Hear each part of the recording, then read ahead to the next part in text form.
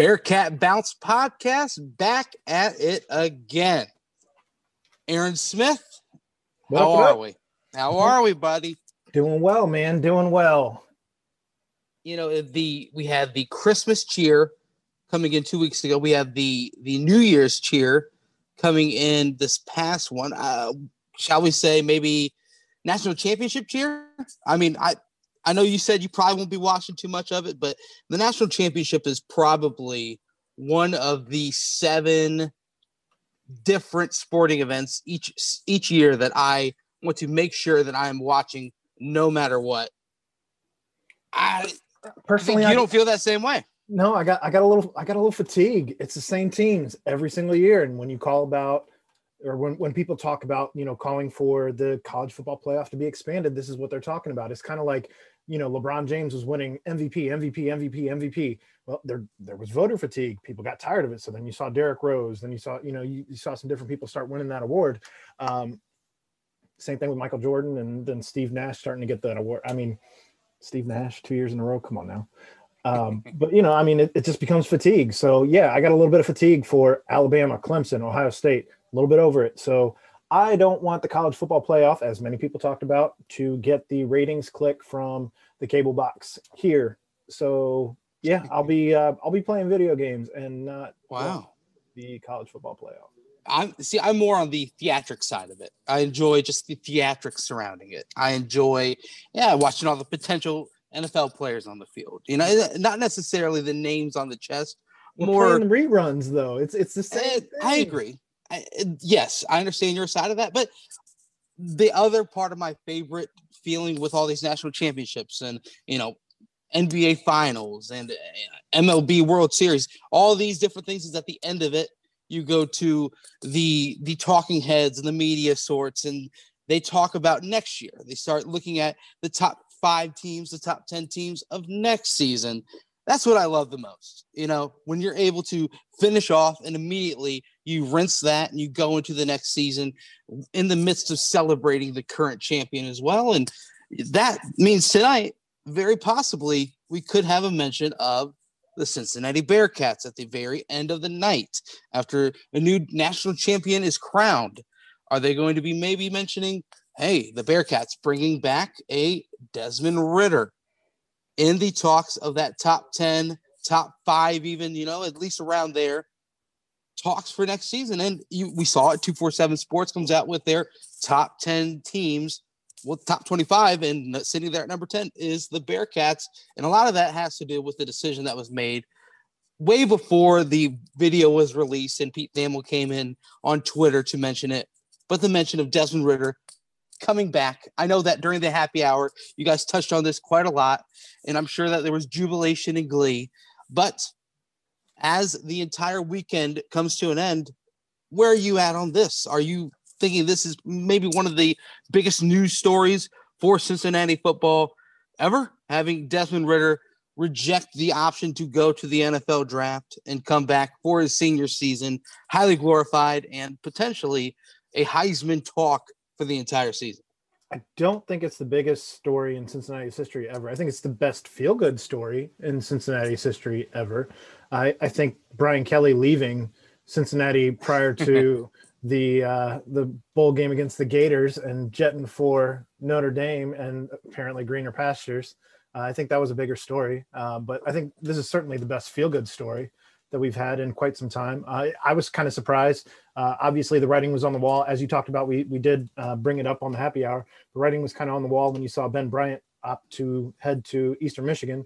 So for Desmond Ridder coming back, I'm excited to see it, excited to see what this offense can look like with a final senior season under one Desmond Ridder. Hopefully it looks a little bit more normal with fans in the stands and, some not having the out-of-conference teams opt out and what have you. So I'm still very high on that actually being a thing that happens, because if we lose that out-of-conference schedule, the validity, there's going to be arguments again for what we did and who we beat. And so, anything that keeps this schedule intact, I'm all for. And the longer that we can keep this team intact, obviously, as we've lost some pieces and we've lost, Marcus Freeman as our defensive coordinator. things are going to look a little bit different. But the more pieces we keep, the more that we'll see, hopefully, the same results. Let's touch on that. You mentioned, obviously, Desmond Ridder coming back is not the only player to make that decision in a big way for a lot of people to now look at and see, hey, wow, this is a lot of players not only opting back in, but some high name juniors, Myjai Sanders, obviously the counterpart on the defensive side. That's really the headliner to be coming back next season. But you look at it, Kobe Bryant mentioned earlier. You had Jordan Jones as a wide receiver. Then you go Darian Beavers, Joel DeBlanco, Des Ridder, and Myjai Sanders. And then Curtis Brooks, and as recent as today, Marcus Brown, all opting back in. You go from a defense that was projected to lose up to 9 starters. Aaron, 9 starters potentially lost off of this defense. Now all of a sudden you're looking at maybe only 4 seniors, 4 starters leaving off of this Black Hat defense that is going to go down in history as one of the best in program history, if not the best.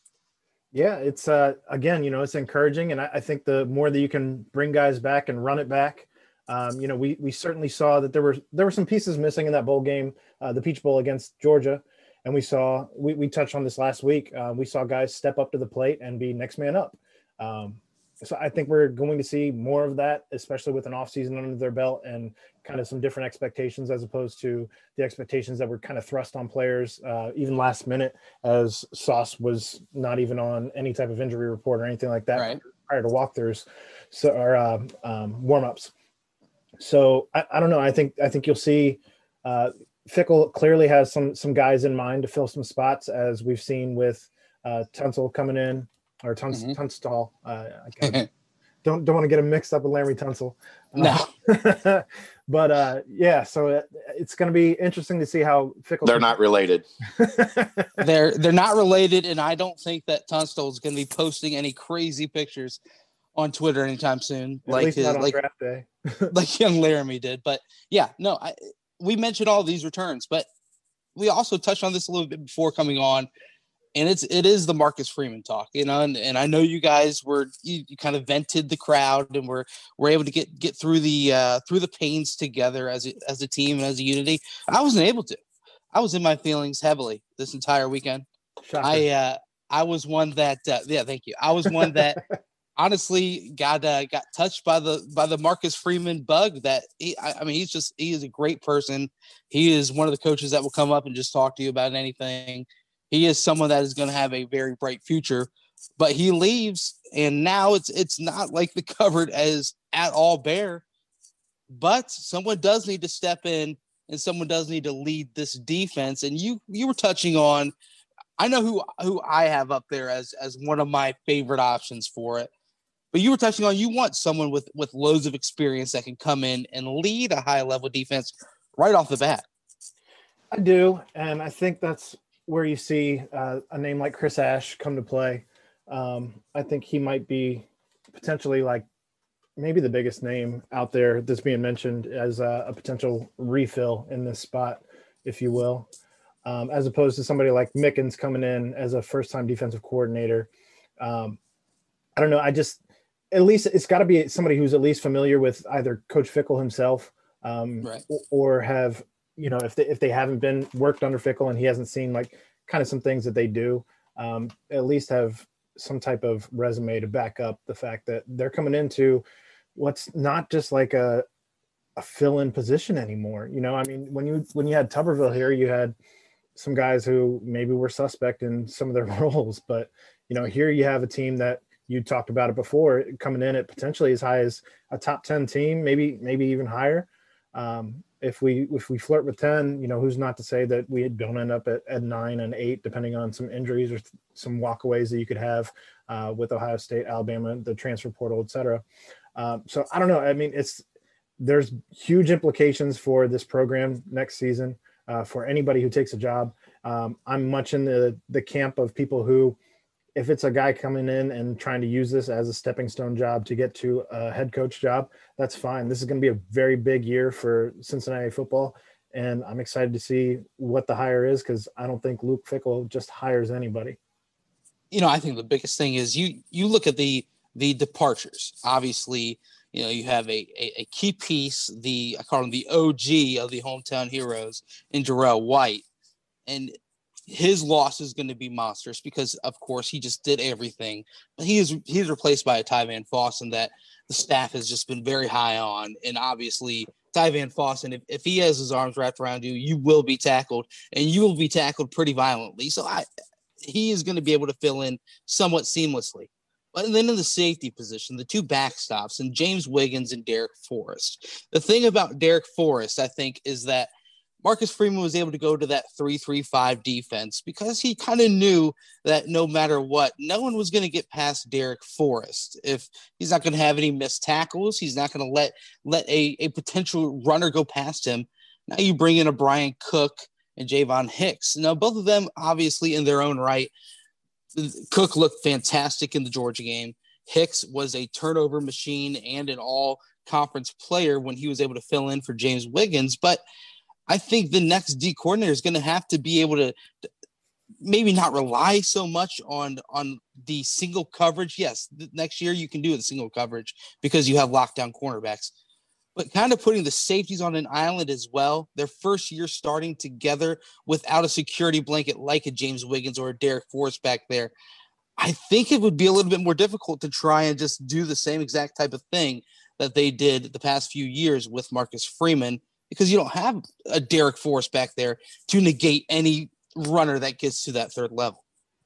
So as we talk about potential candidates, I know you're in the camp of potentially hiring somebody in on the other side of that coin. So who's your guy, Brent? I have family ties to not only Mr. Brian Mason. I think that he has done a fantastic job as special teams coordinator. He has been, of course, coaching up the snipers. He has been with the special teams.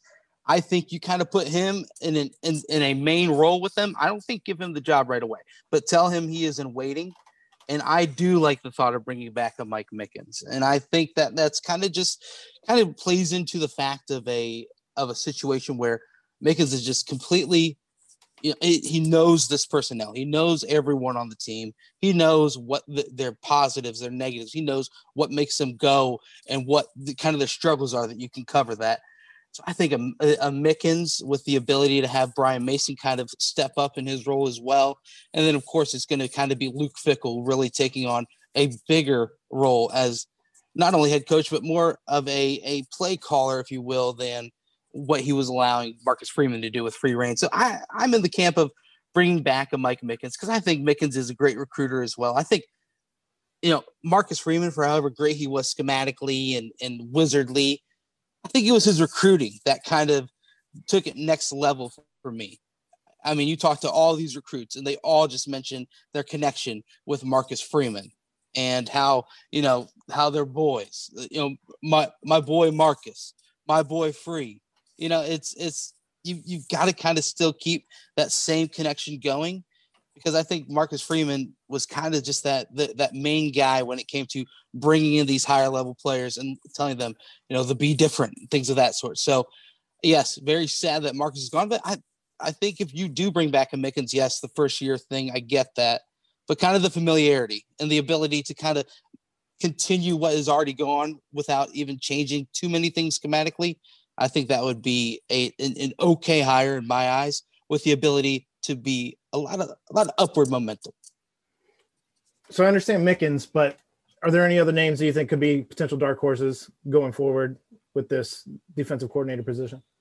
I kind of more just see it as I keep on going back to recruiting, because I think that has been the key thing that has gotten this machine rolling in the right direction, has been the ability to bring in recruits with the high level play that they've been able to have. So I've seen a lot of names floating out there with, professional ties and NFL ties and things of that sort.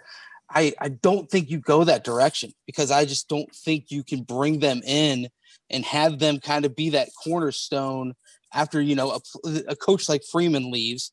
And he was kind of a big key to a lot of these players deciding to become a Bearcat.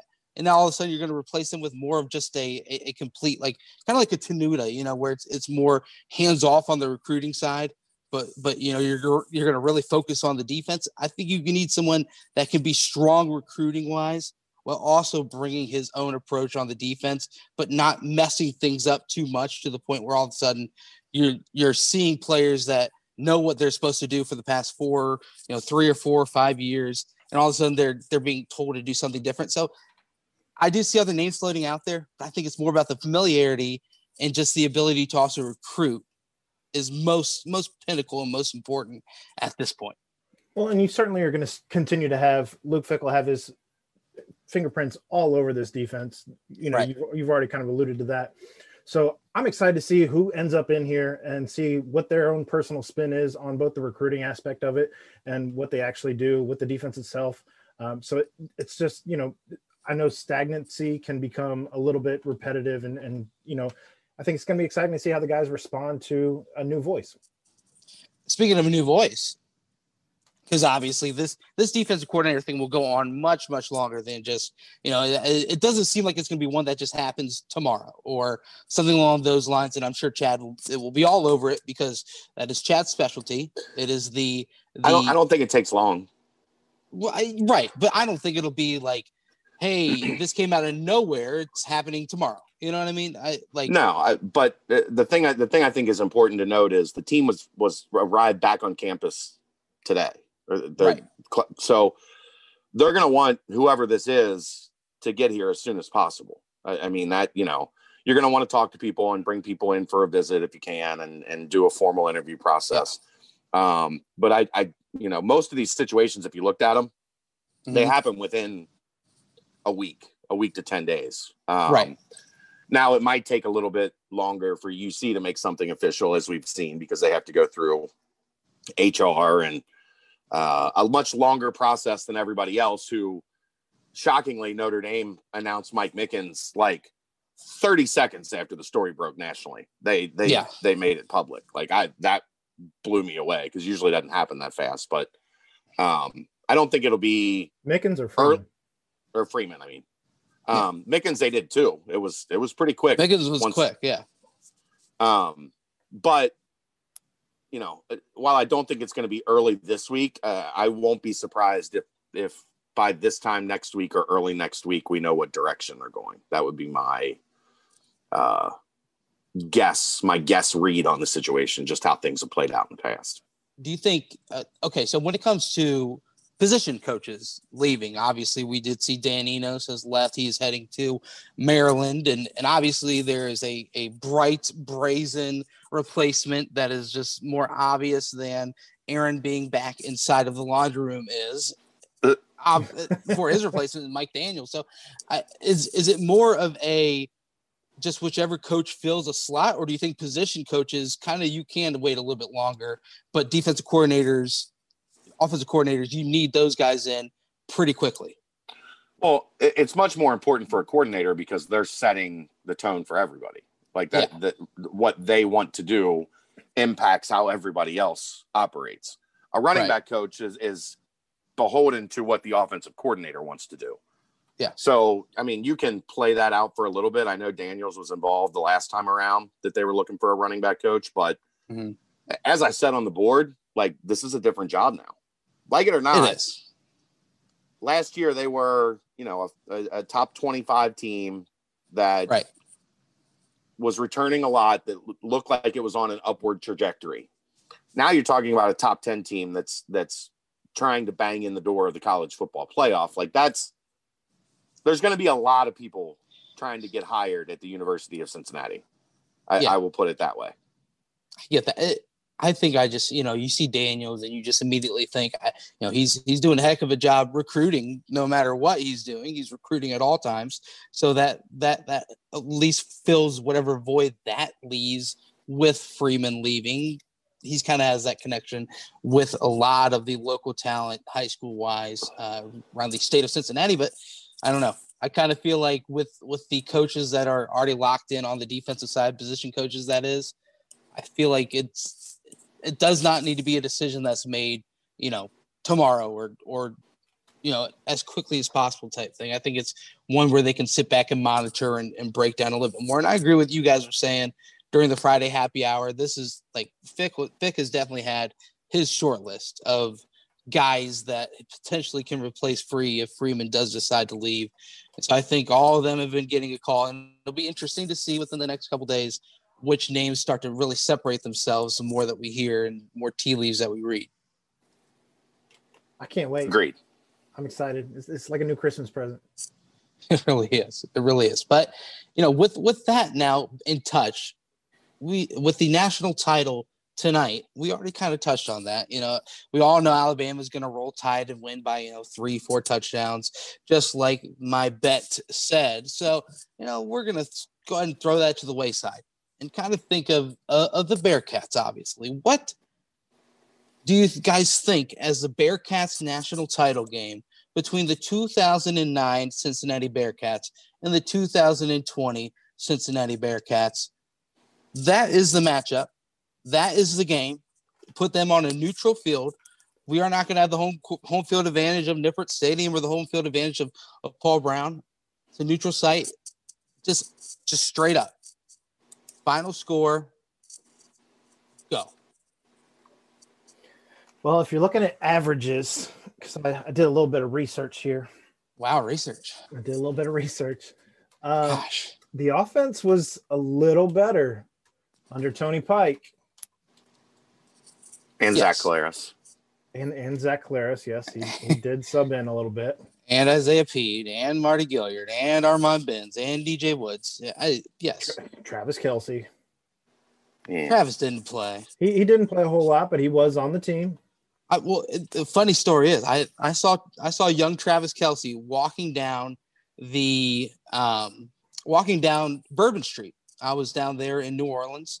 Shocker. And safe to say, Travis Kelce was acting like he did not have a game coming up in a couple of days. Most of the team was acting like that on Bourbon Street that night. But there was none bigger than Travis Kelce. We both because I think he was blown away that I knew who he was, because I was one of those program studiers where I just knew everyone on the team. I had a buddy on the team and Alex Hoffman as well. So, when I said, Travis, what's up, man? He just got blown away because ducking cover. He's not the Tony Pike and the Marty Gilliard at that point. He's just Travis Kelce, third string, fourth string tight end, really, if you think about it, and the fifth string quarterback. So it was really cool seeing him on Bourbon Street, though. But it definitely looked like he was not going to be having too much of an impact against Brandon Spikes in the Florida defense in a couple of days. So that's my story on him. But continue, Aaron. So yeah, I think again, if you're looking at averages, offense is going to put up 3 touchdowns. Are they? That's what the averages look like. That said, this is also the 2020 defense is the best defense of this. It's certainly better than the 09 defense, as that defense was giving up 1.2 versus our defense that just gave up 0.7. So I think it's going to be a relatively low score game if those two teams did play in this fantasy world that you've developed here for the State of Cincinnati championship. I don't know. I think somebody wins by a field goal. I think somebody wins by a field goal. And if I'm looking at field goals, Jake Rogers had some quite a leg. You're going 2009. I think I'm going 2009. Wow. I'm going 2020 by 10 to 14 points. Still not. 4 points versus 3. No, 10 to 14 points. I know. I'm saying I gave it a 3-point win. You gave it a 4-point win. So you also. No, he's saying 10 points to 14. Oh, 10 to 14 spread? Yeah. Goodness. The 2020 defense was significantly better than the 2009 defense, and that's the difference in this game. Tony Pike, as much as I love Tony Pike, was prone to throwing a turnover here and there. This secondary, elite at turning people over. I think the 2020 offense gets more opportunities to put points on the board. Obviously, the 2009 offense is better than the 2020 offense, but I don't think it's a significant difference, not nearly as significant as the 2009 defense against the 2020 defense. It's certainly different styles. I mean, you have a pocket passer as opposed to get the ball and run, unless Collaros was in. I think over 60 minutes, I think the 2020 team is about a touchdown better per half than the 2009 team. The difference being so much more depth on the 2020 team than you had in 2009, because that 2009 team, the margin was paper thin. I mean, I'll give you that. I mean, there was not much behind the main guys, and I think 2020 would wear them out at the end of both halves. I think it would just be an advantage to that 2020 team. Special teams is interesting. Is the interesting kind of differentiator to me in breaking those down. Huber was gone in 2009, right? Yeah. Pat O'Donnell. Yeah, he was. Yeah, Pat O'Donnell was the punter. Pat was very good. Has had a very good NFL career. That's Right. about a wash. Rodgers and Cole Smith, I'd probably take Rodgers. And then you have Marty returning kicks. So that's where it could get. That's where it could get tricky. Is that 2009 team could be explosive in special teams, where he had 3 I think the touchdowns 2020. Yeah, I think the 2020 team special teams were really good, but they definitely weren't as splashy as 2009. But I think ultimately this Cincinnati defense finds a way. 2020 finds a way to slow down the 2009 team just enough, and they pull away something like 27-17, maybe 31-21, something like that. I just think it's a more complete team, 2020. Yeah, that's where I'm at too. I mean, you look at the scores down the stretch in 2009, and they gave up a lot of points, man. These teams are solid that they were playing. UConn is not the UConn of not the 2020 national champion UConn that we're talking about. This is the UConn that was pretty solid back in the day. This is an NFL running back and good pieces around him. Hey, UConn was undefeated in 2020. Was Orlovsky still there? I'm telling you, they were the national champions this year, Chad. I don't know. I mean, I think I made that pretty loud and clear. But yes, it was not Dan Orlovsky. It was Zach Frazier was the quarterback for UConn. But you look at their team. Obviously, it's still UConn.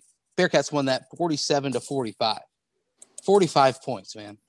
Then West Virginia 24-21. Then Illinois 49-36. Then, of course, the famous game against Pitt. And that's an Illinois team, bear in mind, that won 3 games. And you give up 36 points in that game. And then, of course, the Pitt game, 45-44. And then you let up 51 points to the Florida Gators, who you could argue was an NFL team. Best. Yeah, you could argue was the best team in college football that year. But still, you are giving up boatloads of points.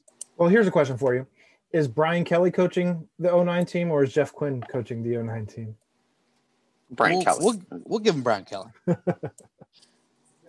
That would be a fascinating chess match between Brian Kelly and Luke Fickell and Marcus Freeman.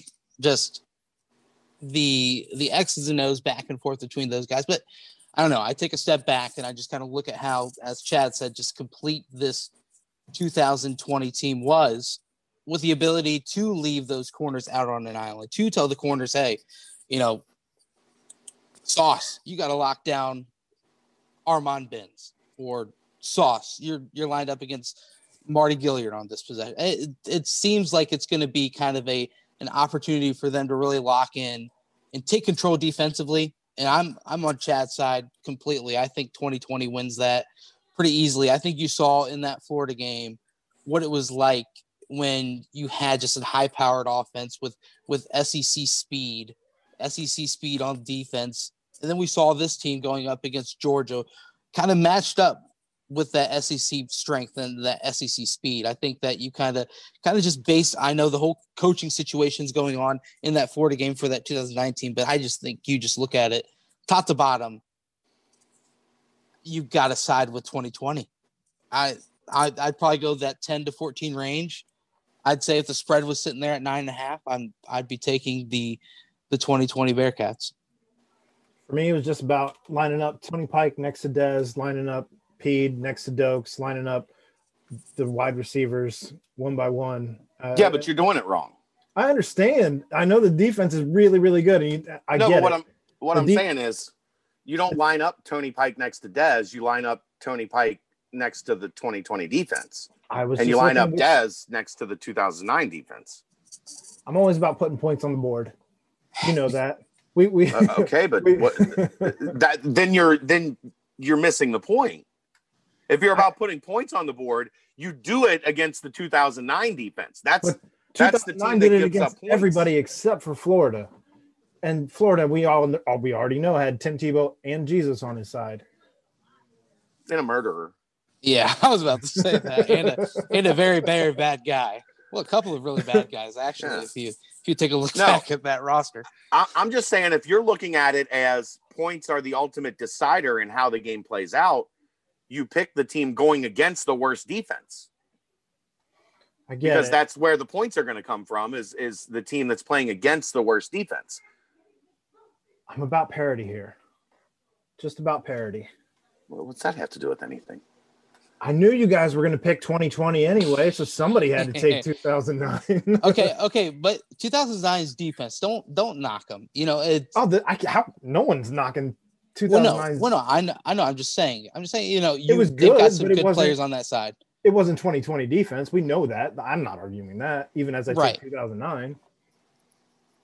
I mean, it's just, you know, Dominique Battle was a good quarterback. He was a very good player. You taking Battle or Sauce? But I'm taking to do it Aaron's way. Right. To do it the opposite way. I mean, like I guess the only kind of comparable one where are you taking J.K. Schaefer or are you taking Jarrell White? I'm taking Jarrell White. But it would be more Jordan Blanco versus J.K. Schaefer, right? Yeah, because that's middle linebacker versus middle linebacker, and then it'd be like that's easy for J.K. It'd be like Andre Revels. or Jarrell. Revels is pretty good, but Jarrell just made stuff happen. But then are you taking, like, Derek Wolfe was on that team? Are you taking Derek Wolfe or are you taking Myjai? Different players, certainly. Derek Wolfe was inside, so it would be more Wolf or Marcus Brown. Brooks. Yeah. Well, how about this one? Walter Stewart or Myjai Sanders? Myjai. Ooh. I don't. That's a good one. Walt was trending in that same direction. I forgot DJ Woods. I forgot DJ Woods was on that team. And Ben Guidugli. Ben Guidugli was a beast for a little bit, man. Oof. Ricardo Matthews was on that team. Yep.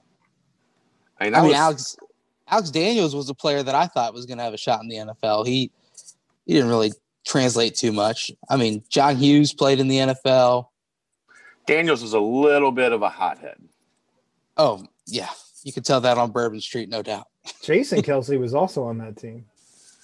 Yes, he was. That was his 1 year at center, and then the next year he moved to guard his senior year with Butch. And you even kind of have a Dan Giordano kind of played like Ethan Tucky a little bit. I mean, up and down. Okay.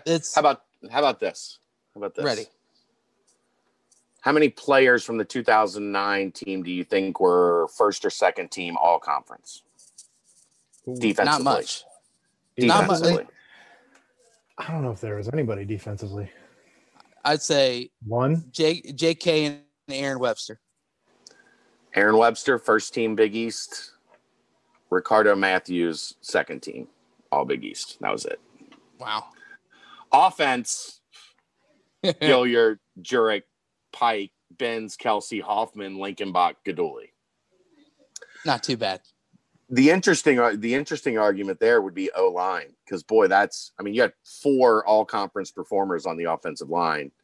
Mm-hmm. Jurek, Kelsey, Hoffman, Linkenbach. Yeah, going up against the potential that a defense would have, of course, which is, I mean, this defense though, 2020, it comes down to, okay, when it comes to stopping a team, right? When it comes to being the one that will, you kind of saw Georgia do that against the Bearcats offense in the second half, when the Bearcats looked like they were cruising.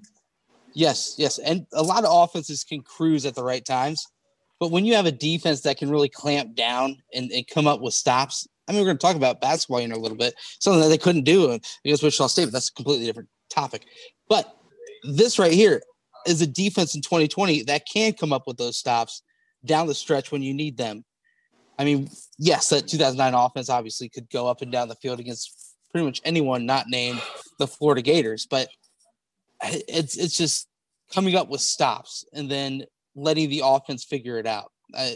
I constantly just see myself going back to this 2020 team and seeing, they were just loaded with talent, loaded with future NFL players like this 2009 team was. But I don't know. And Dez is a gamer. I know Tony Pike is Tony Pike and obviously a big friend of Chad's and big friend of the site. But I don't know. Tony Pike is great, but I don't think he's quite the gamer like Desmond Ridder is. Like I said, I disagree there. Different styles. Tony won some pretty big games. Oh, yes, he did. Yeah, don't get me wrong. I completely agree with that. What both of them had in common is a large portion of the fan base wanted both of them replaced by their backup. Yes. Zing. I mean, it's so true.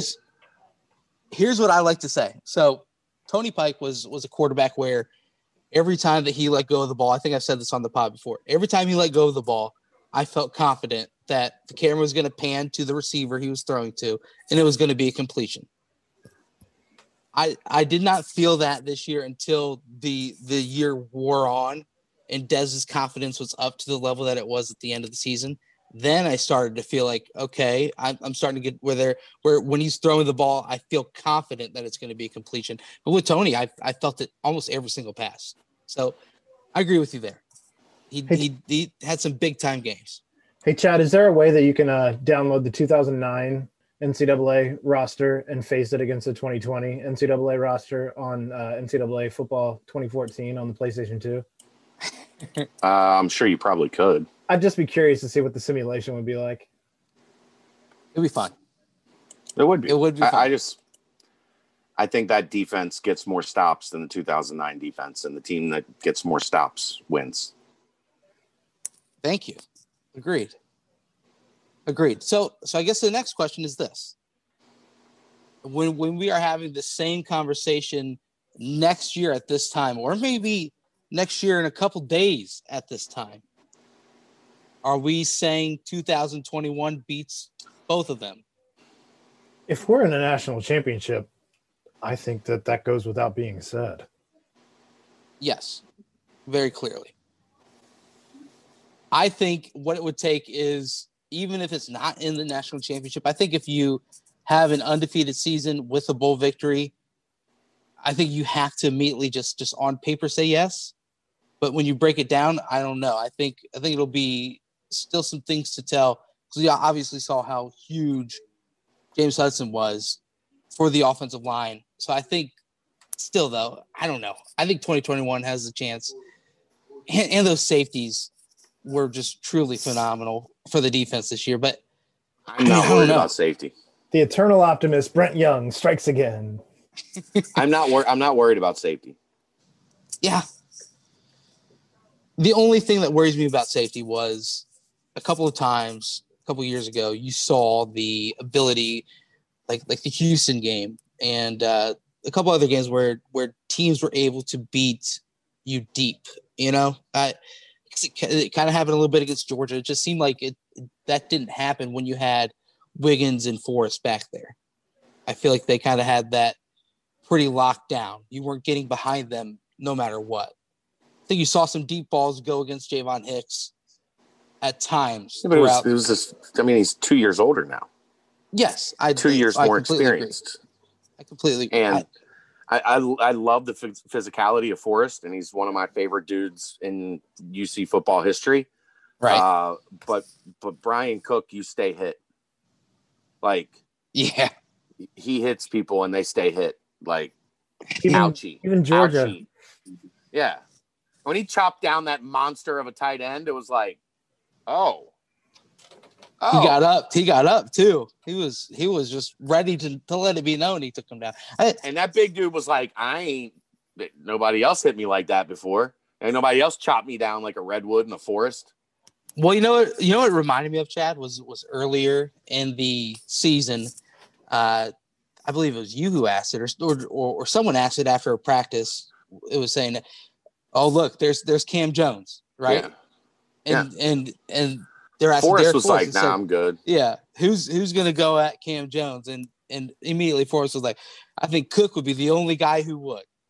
And Cook was like, "You're right." That's kind of exactly what he did. He's terrifying. Okay, he's the predator walking out of the woods, and you're like, ah. Yes, he is. I agree. But you can't just simply say, yes, I feel great about the safety. I can say whatever I want. Right. Analytically, maybe I'll look at it and just say, you know what, those two safeties are just so good at negating any mistakes on that third level. I think, yes, Cook is a sure tackler, and I think that Hicks is a turnover machine. And you bottle those two together and you churn out just another unstoppable back end. But I think the loss of Forrest and Wiggins is going to be massive. I think it will be covered up, and I think that the defense as a whole will also negate the loss of only two safeties. But I think that'll be something that you really have to take a closer look at throughout the entire year. I'm confident they'll be okay at safety. Okay, I like that. But what needs to happen, I guess, offensively in order to is it really just James Tunstall needs to come in and be the answer? Yeah, you got to. Like Dino Boyd was. The Georgia game is the ultimate litmus test of exactly what we're talking about. You have to have a left tackle. You have to have a competent left tackle. If you don't have a competent left tackle, your offense is going to ultimately struggle. There's no way around it. I've seen some whispers of Metz either. I don't know that he's even going to start at right tackle for that matter. But some people have talked about maybe he's a better fit on the defensive line. What are your thoughts on that? He's an offensive lineman. They tried him on the defensive line and moved him to offensive line. Like, he started on the defensive line when he got here. There's a reason for that. He is a created player at offensive tackle. Yeah. I mean, he's huge. I mean, we compared him to the Mountain from Game of Thrones. Like, it does seem mental. It seems mental, and mental, and just trying to just figure it out and get on the same page every single play. So, I mean, I think obviously he has all the physical tools. Do I think he's going to start next year? I mean, I think John Williams will be first team in spring at the right side. Tunstall on the left, maybe, kick out McConnell. I don't know. I think a lot of playing around will be going on the offensive line, but I agree. I think, left tackles for, was it Lincoln Bach at left tackle for 2019? I mean, you're looking at an NFL player in Lincoln Bach. You're looking at an NFL player in James Hudson. Is there going to be that similar type of impact at that extremely important left tackle position for 2021? I think that's going to be probably the main question going into next year. 1,000%. Not even remotely close. 1,000,000%. And I guess maybe infinity percent. Oh, okay. Winner. But okay. So here's the question then. I guess it is weird to think about this, because besides that, there really aren't too many question marks. I mean, I guess depth at running back would be the only other one that I can think of off the top of my head. If we're confident at safety, if left tackle is the biggest question mark, number 3, I guess, is Of course, maybe punter obviously will be a big one to touch on, special teams there. But I mean, depth at running back when that's possibly the third biggest question mark heading into 2021. I mean, I think don't that's know. fair. I think you've got a pretty doggone good team waiting to see if they can be the waiting for Coach Luke Fickell to grab the mic after the AAC championship game as they plead their case for college football playoffs, saying that this is the best team in Cincinnati football history. Again, I think he has the ability to do that again. And Tunstall kind of came out of nowhere. So, who's to say that you don't fill that with a potential transfer coming in? Same with they're full. They're full. Yeah, zero slots. Zero slots. But we did see O'Quinn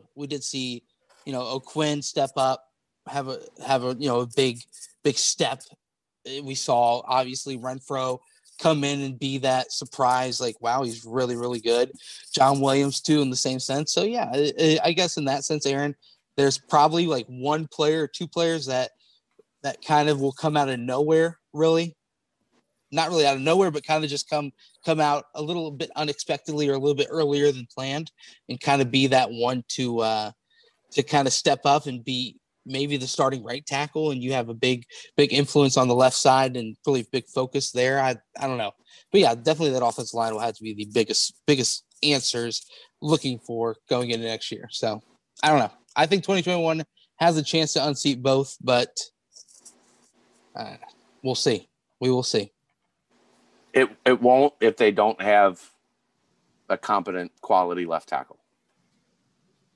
Yeah, one that won't jump off sides and allow sacks by the like that. That's a snap if you can't hear it. You can hear it. Okay. A very, very fast chance to get a sack. So yes, left tackle, obviously the biggest question. I think 2021 has a chance. We're going to touch on it all throughout the offseason. But before we leave here, we do have to go to the other sport that is happening currently on campus at the University of Cincinnati, and that is the round ball, the basketball, the up and downs. You guys have fun. Let me know when you're done. Okay, Chad. Feel free to chime in when you want. But so, guys, it happened on Thursday night. It happened. My strawberries and raspberries and sunshine and rainbows burst through with that big victory at SMU. I know Aaron felt it a little bit, that little sense of optimism, that little, Scrooge turned upside down, the Grinch with a heart type feel for the basketball team. But then after yesterday, it's simply back. It is back to figuring out what this team needs to do to figure out wins. Aaron, explain your roller coaster of emotions throughout last week after the win at SMU, and then, of course, after that little trip to the roundhouse yesterday. I don't want to talk too much about SMU because we did cover a lot of SMU ground on the Happy Hour podcast. Fair enough. So we got to talk about how Davenport did step up to the plate and swung in a big way. I heard that. But no, I mean, Wichita, I had a friend text me during the Wichita game or after the Wichita game and said, one thing you can say about this team is they didn't give up. And I had to disagree real quick on that. I think they gave up for 8 minutes when they didn't hit a field goal for 8 minutes, and they didn't hustle on defense for 8 minutes. I mean, you saw Micah Adams-Woods watch a dunk without stepping in front, because Wichita loved to do that the whole game against us. This block charge garbage that was going on. It got to be a bit ridiculous. I hear Chad's a huge fan though of the block charge.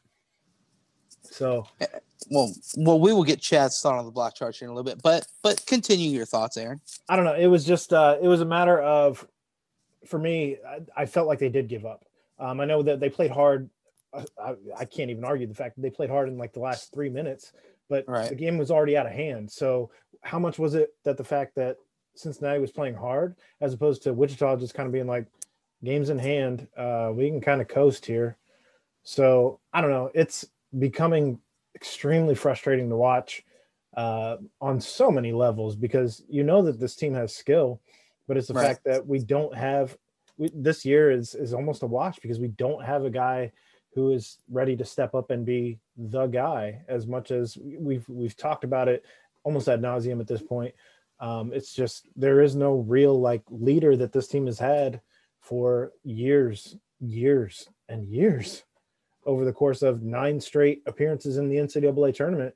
People are talking about, well, there's still a chance if we can win X game. Like, no, there is no chance for tournament play this year. Like, I'll be happy to hit 50% at this pace. Happy to hit 50%.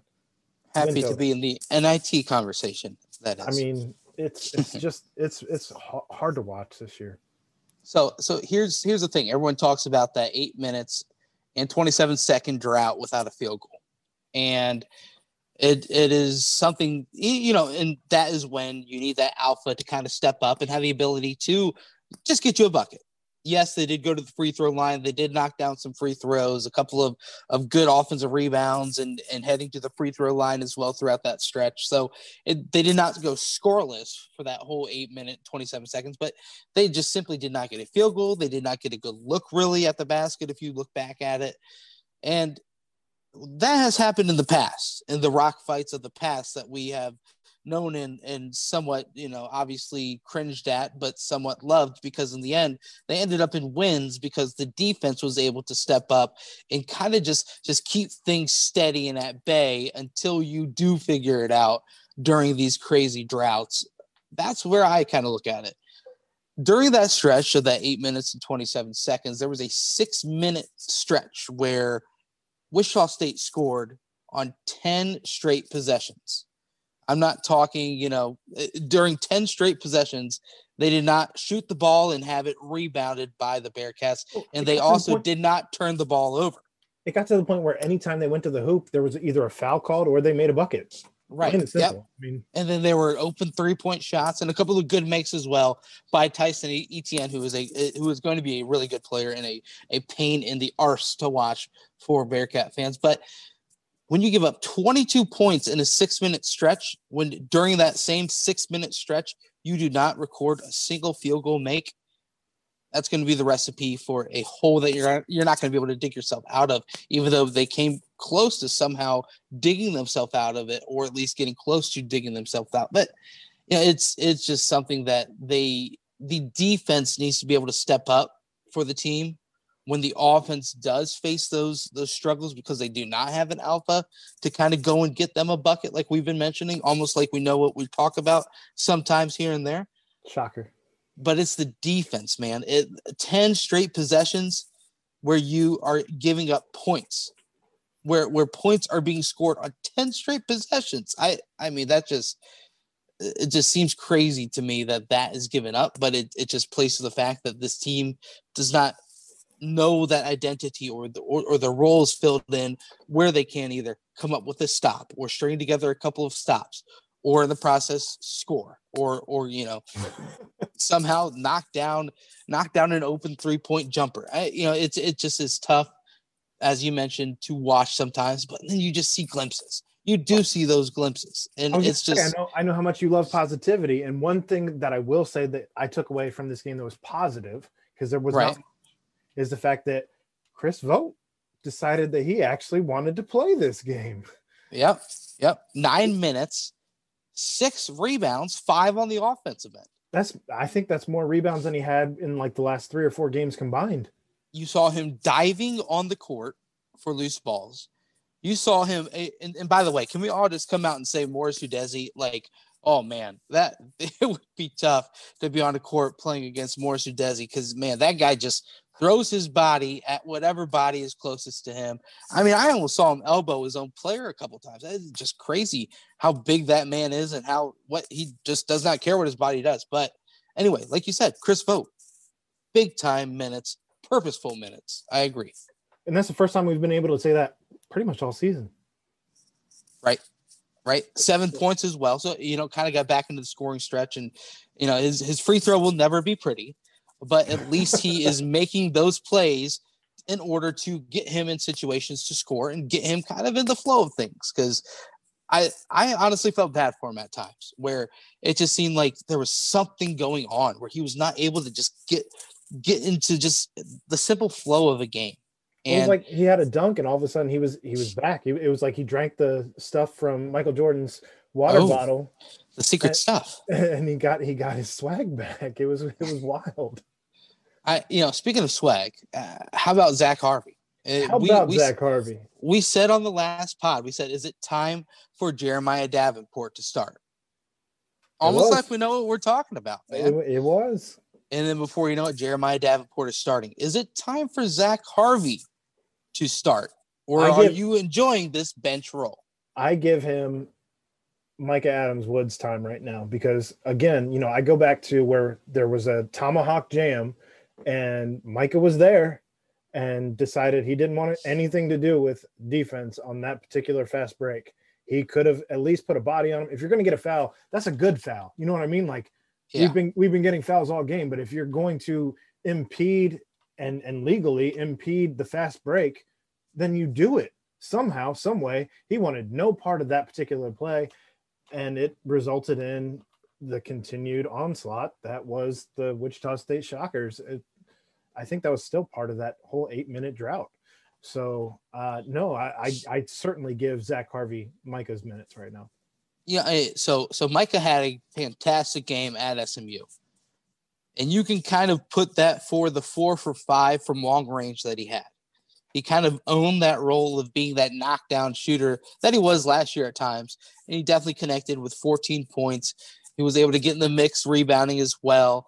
Kind of probably he did have his best game of the season, if not for the season opener against Lipscomb. But you follow that up in 30 minutes at Wichita State. You score 2 points, both coming from the free throw line. You grab 2 rebounds, dish out 2 assists, and that's it. That's your entire stat line with 1 foul. In 30 minutes. Yeah, in 30 minutes. And, we understand he's not the most physically talented. He's not going to go up against the trees and try and slam one home or anything along those lines. But you're going to need a little bit more production out of your starting guards if you want that to happen. I think that this Zach Harvey right now is the player that we all were hoping would be coming out at this moment of the season. The one that could be the starter as a second scorer next to a Keith Williams, next to a Chris Vogt. Well, Chris Vogt hasn't quite been himself, obviously. Keith Williams hasn't really been himself. So now it's like Zach Harvey is kind of the man. Harvey was just on the honor roll for the AAC. He averaged, I believe it said 16 or 17 points last week. He's made like 73% of his 3-point jump shot. He is playing at a level that you would need in order to win these basketball games, and he's doing it confidently. I think it is time, yes, to give Zach Harvey more minutes, kind of open up, because you saw Tari Eason's beginning of the game looking like an NBA player. Zach Harvey at times shows flashes of just a confident leader of the team. So yes, it's time for him to start getting those minutes. But man, Aaron, this team just simply needs more answers, and they need it now. And he's gone. He's gone. If you look at it, and I know you guys listening can't see it, but he is intently looking at his phone. So I thought that he was really locked in on some information. He was going to spill it and really, really get deep in thought with us. But no, just a dropping of the internet, I assume. I hate everything. Cincinnati Bell on the phone? I wish. But I was saying, Aaron, this team still needs answers. Yeah, so, you talk about 30 minutes and 2 points for Micah Adams.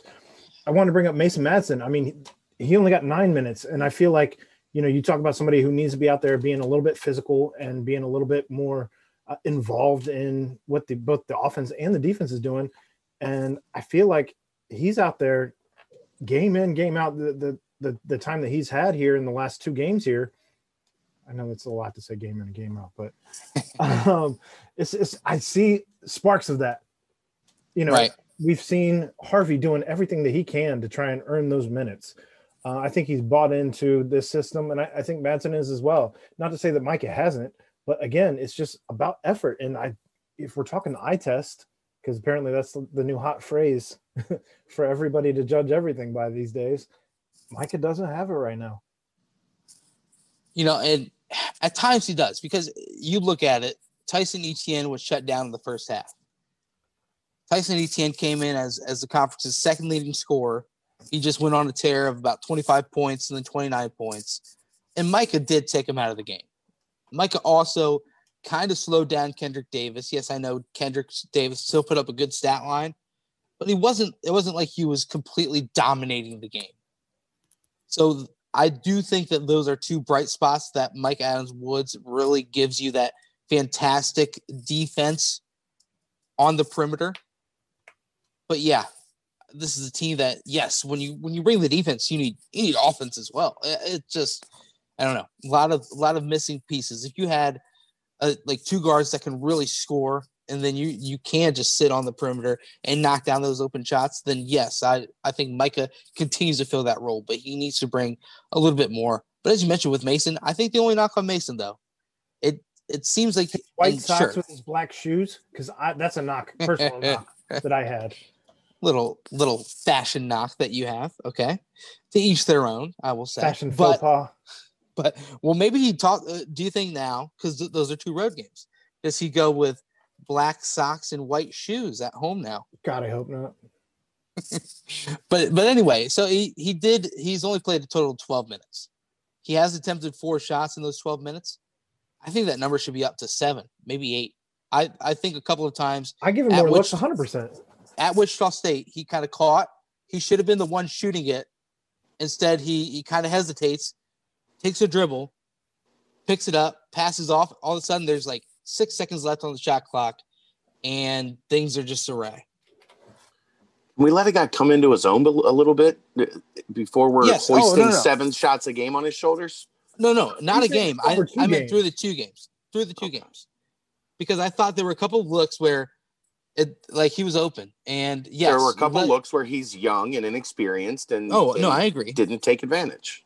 I love the way that Mason Madsen's looked. I think he not only has been kind of that player that you look to kind of, knock down shots or kind of, he's just really good at letting the flow of the offense go. It seems like he knows where he's going with his passes. They're confident. And then on defense, he knows what position he needs to be in, and he seems confident as well. And I think that is the main thing that he needs. And then the next step is just, when you are open, trust that shot, because it has looked pretty. He's not 3 or 4 down. That 1 3-pointer against SMU looks like he's been doing it, his entire life, which he has. So I think use that confidence and take those shots, fire those up when they're ready. So I think I have the most important question from the Bearcats Shockers game. And that is, where did Poor Bear become a name, and why is that on the back of his jersey? He's Indian. It's his tribe name. I had no idea. I meant that in all honesty. Yeah, no, yeah. That's why I answered it in all honesty. It's his tribe name from his Indian tribe. Okay. He is first team all name. So I have decided to give him that title. So congratulations, Isaiah Poor Bear Chandler, for the first team all name. There you go. I'll be honest, I'm not looking forward to seeing Wichita State again this season. I am. You look at it, this was a game where Cincinnati looked like the better team for a lot of it. I mean, you had that Ricky Council playing out of his mind. I mean, he was just overly confident and saw that he could just drive on anyone that he wanted to, rise up whenever he wanted to. So he kind of let his confidence guide him. I mean, you took Tyson Etienne out of the game for 30 minutes. Did you know Alterique Gilbert played in that game yesterday? Hey, did you know that Alterique Gilbert was a McDonald's All-American, Chad? Wow. No, I mean, legitimately, from watching that game, do you remember anything that he did? Travel about 4 times that didn't get called, but aside from that, he had no points. He was not a factor in any way, shape, or form in that game. What a 5-year career for former 5-star Alterique Gilbert. The thing about Alterique Gilbert is going to score like 30 here. Yeah, he is like, man, I just remember seeing him for UConn, and it is that player that comes in with like, all the newspaper clippings and all that praise, and then you look and you see, okay, like, yeah, he probably did tear it up in high school because I mean that's high school, and he makes the flashy plays that will get you added on some All-American teams in high school. I don't know. I just have never really seen it with him. He would have been interesting to see how he would have been without the shoulder injuries. Like, right. I agree. I don't know. I guess one of the final takeaways I have of the game, though, in general, is just if you're going to say that this team needs to play 94 feet both ways, I think they also need to play 40 minutes both ways. And I just don't feel like I saw that against Wichita. I mean, that's a problem with young teams. They don't know how to play 40 minutes hard yet.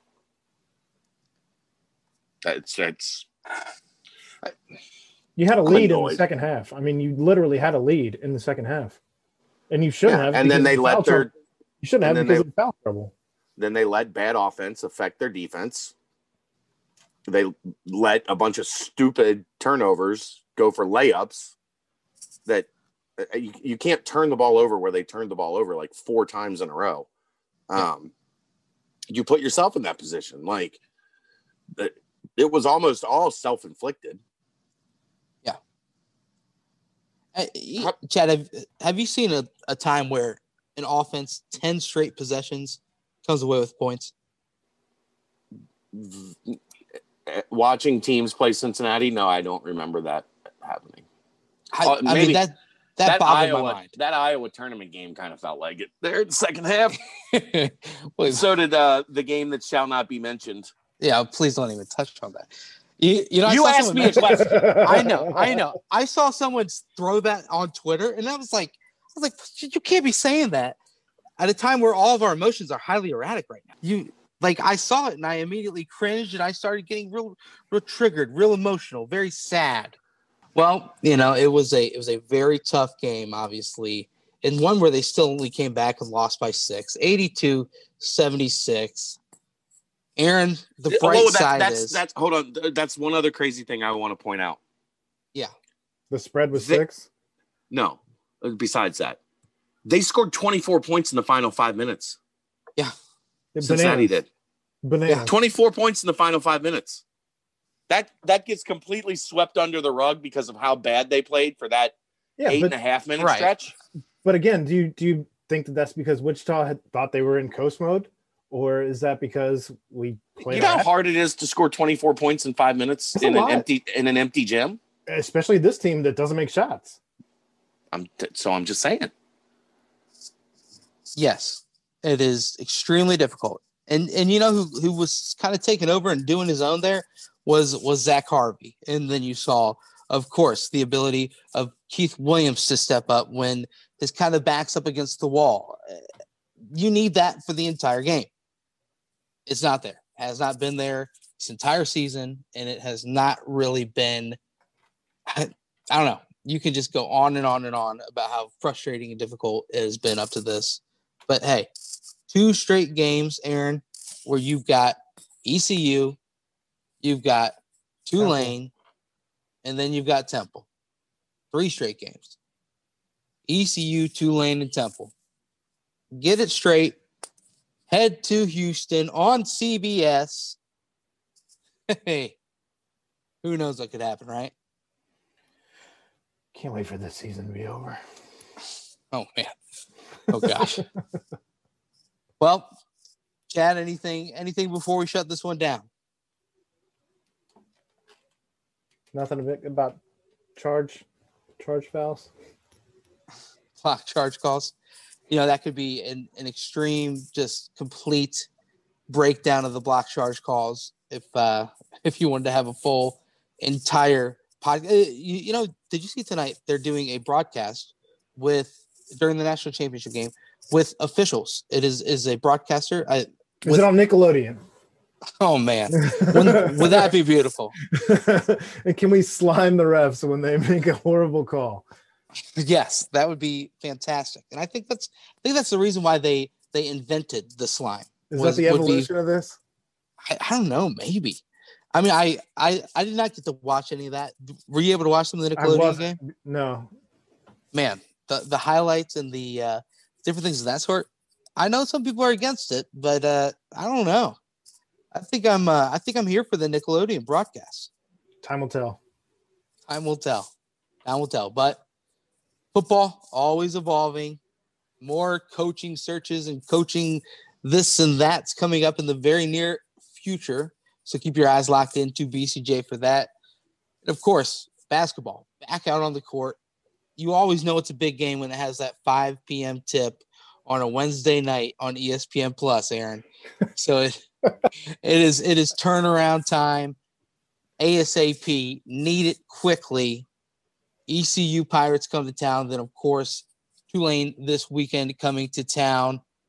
Hopefully, 2 wins. Hopefully, the taste that is in the mouths of all Bearcat fans slowly gets, completely evaporated. But hey, this is what we are dealing with right now. But either way, anything before we close this one out, Aaron? Sorry, Dad. Big old sorry dad on this one. Sorry dad and a sorry Dan. We'll throw that out. Yeah. Mm-hmm. How about this? Did you see where Brett McMurphy ranked UC? For preseason? Yeah. He's high on us. He's been high on us all year. So I'd imagine it's somewhere between 7 and 8. No. Higher? 17. Oof. 17. Can't start us too high because if we beat Notre Dame, we beat Indiana, then where do you go? Athlon had him at 7. Did you just say 17? 7, like 1-7. Wow. I mean, I could name no 17. Maybe he didn't get the memo about Ritter and MyJ. No, it was in his first sentence. Oh, wow. Cincinnati gets Desmond Ritter and MyJ Sanders back next year. And I think they're going to be 17th. And they're worse than what they were this year. Congratulations. Oh, does he have? Oh, don't tell me he's got like a BYU or Coastal Carolina ahead of him, does he? 16 Miami, 15 Wisconsin, 14 Notre Dame, Florida, Oregon, Utah, Penn State, North Carolina, Texas, Iowa State, A&M, Clemson, Oklahoma, Georgia, Alabama, Ohio State. Penn State, you say? Penn State, I say. Because they were not a dumpster fire this year or anything. The 10. Blue Bloods are going to be Blue Bloods. What are you going to do? Did I not hear an Indiana in there either? No. Can't rank them too high because, again, that's why Notre Dame's at 14. Oh, man. They weren't top 25 teams at the end of the season. So when they beat them, it doesn't matter. He actually doesn't have Indiana in his top 25. Shocker. What? Yeah. Okay. I think we need to call this one null and void. Probably maybe throw that one out. Everyone's got those one really weird rankings that you kind of look at and you're like, maybe just, they need his Wheaties that morning for that one. So let's go ahead and not look at that one. We can look at the other ones, though. Athlon, you said 7th. I'll roll with that one. Give me 10 doses of that. With 10 at 24/7. Yeah, 10. I hope Chad got to put in a ballot for that one. No ballot here. They're not interested in my input. For some reason, people think I'm a loose cannon. Can't imagine why anyone would ever think that ever. Right? Probably because I employ you two lunatics. Life is a loon bin. You just got to continuously ride that roller coaster, man. And you create your own roller coaster. So hey, however many loops and corkscrews you want, Aaron, go ahead and hop on. What did we learn today? We learned always call Nevada, Nevada. And always let the number one sources be their number one source. We see it's all about life lessons here. Life lessons on the BBP. That's why you call me Dad. And a block is a charge and a charge is a block. And that's about all we've got. That's about all we got. Well, as we mentioned, we tried to bait him so hard. We did. We wanted him to go off the deep end. He is avoiding. But East Carolina, Tulane this week. Plenty of football news coming up, assuredly so. So keep locked into BCJ. plenty of things on the docket. Aaron, I am going to shut this one down unless you have anything else. So happy else. to shut this one down. We'll see ya. Chad, nothing else? Yet again, this is the Bearcat Bounce podcast here on BearcatJournal.com.